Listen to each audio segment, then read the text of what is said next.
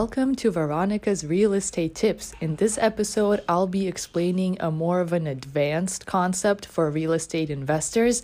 I'll talk about what a Delaware Statutory Trust is. A Delaware Statutory Trust, or DST for short, permits fractional ownership where multiple investors can share ownership in a single property or a portfolio of properties. And I'm talking about DSTs today because this is kind of a part 2 of the 1031 exchange episode. A DST qualifies as replacement property for an investor's 1031 exchange. A DST takes all operational decision-making and active management activities out of the hands of the investor and places it into the hands of an experienced sponsor-affiliated trustee. I realize I just threw a bunch of vocabulary at you, so let me backtrack.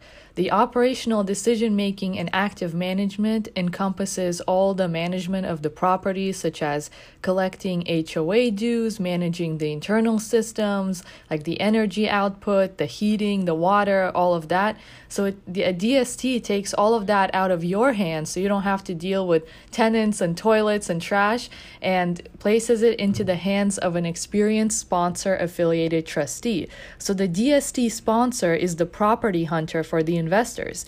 They are in charge of assessing and evaluating potential properties.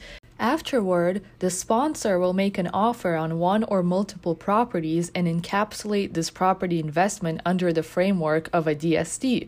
It is important to be aware that DST possesses its own separate legal personality, which is represented by the sponsor.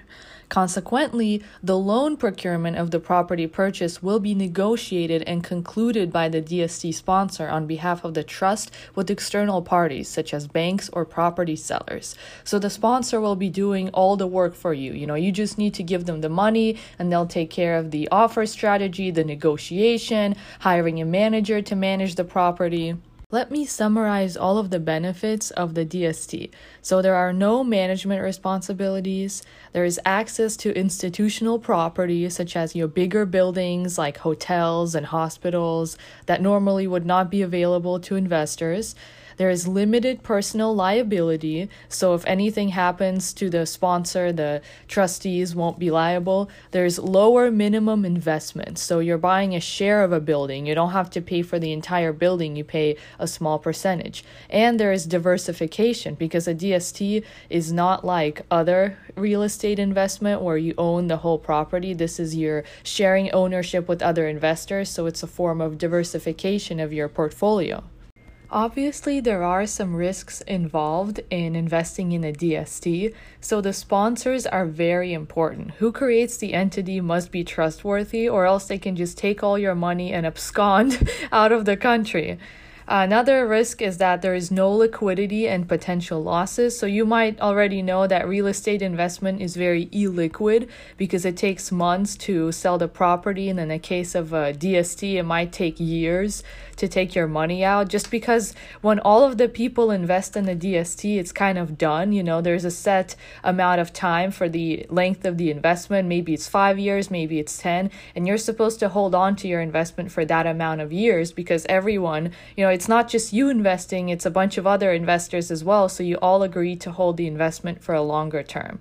Another risk is that the DST is a passive investment, so you don't have control of it. The sponsor maintains control. The sponsor hires the manager. So you might know very little about what's actually going on inside the property. That depends by DST. If you're the kind of person you want to know more what's going on, who the manager is, what are the issues, you might want to make sure that that's the kind of DST you invested when you're going to have more information. Otherwise, you might not have enough information. And also, there are some embedded fees in the DST. You might end up having to pay some monthly fees for the management, some additional costs that you didn't expect. So make sure to read the paperwork before you sign. There are many restrictions that come with owning shares in a DST. If you want to know more about that, you should work with a qualified intermediary and they will explain. I'm just going to mention the 2 biggest restrictions. So once the offering is closed, there can be no future capital contributions to the DST, which means that once it's closed, you can't buy additional shares, you can't put any more money in it. Another big restriction is that there are no refinances for the mortgage loans. So a trustee cannot renegotiate the terms of the existing mortgage loan unless one of the tenants is bankrupt or insolvent.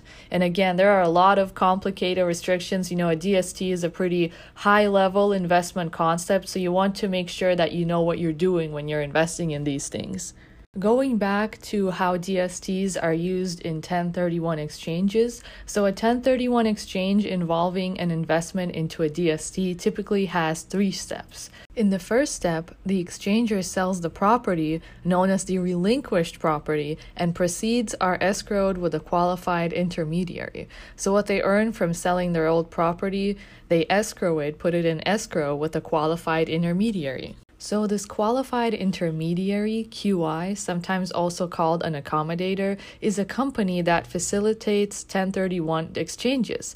The QI enters into a written agreement with the investor where the QI transfers the relinquished property to the buyer while transferring the replacement property to the investor and keeping all of the money in a trust or an escrow account. Because if the person doing the 1031 exchange, the individual, puts their hands on that money, that will trigger taxes.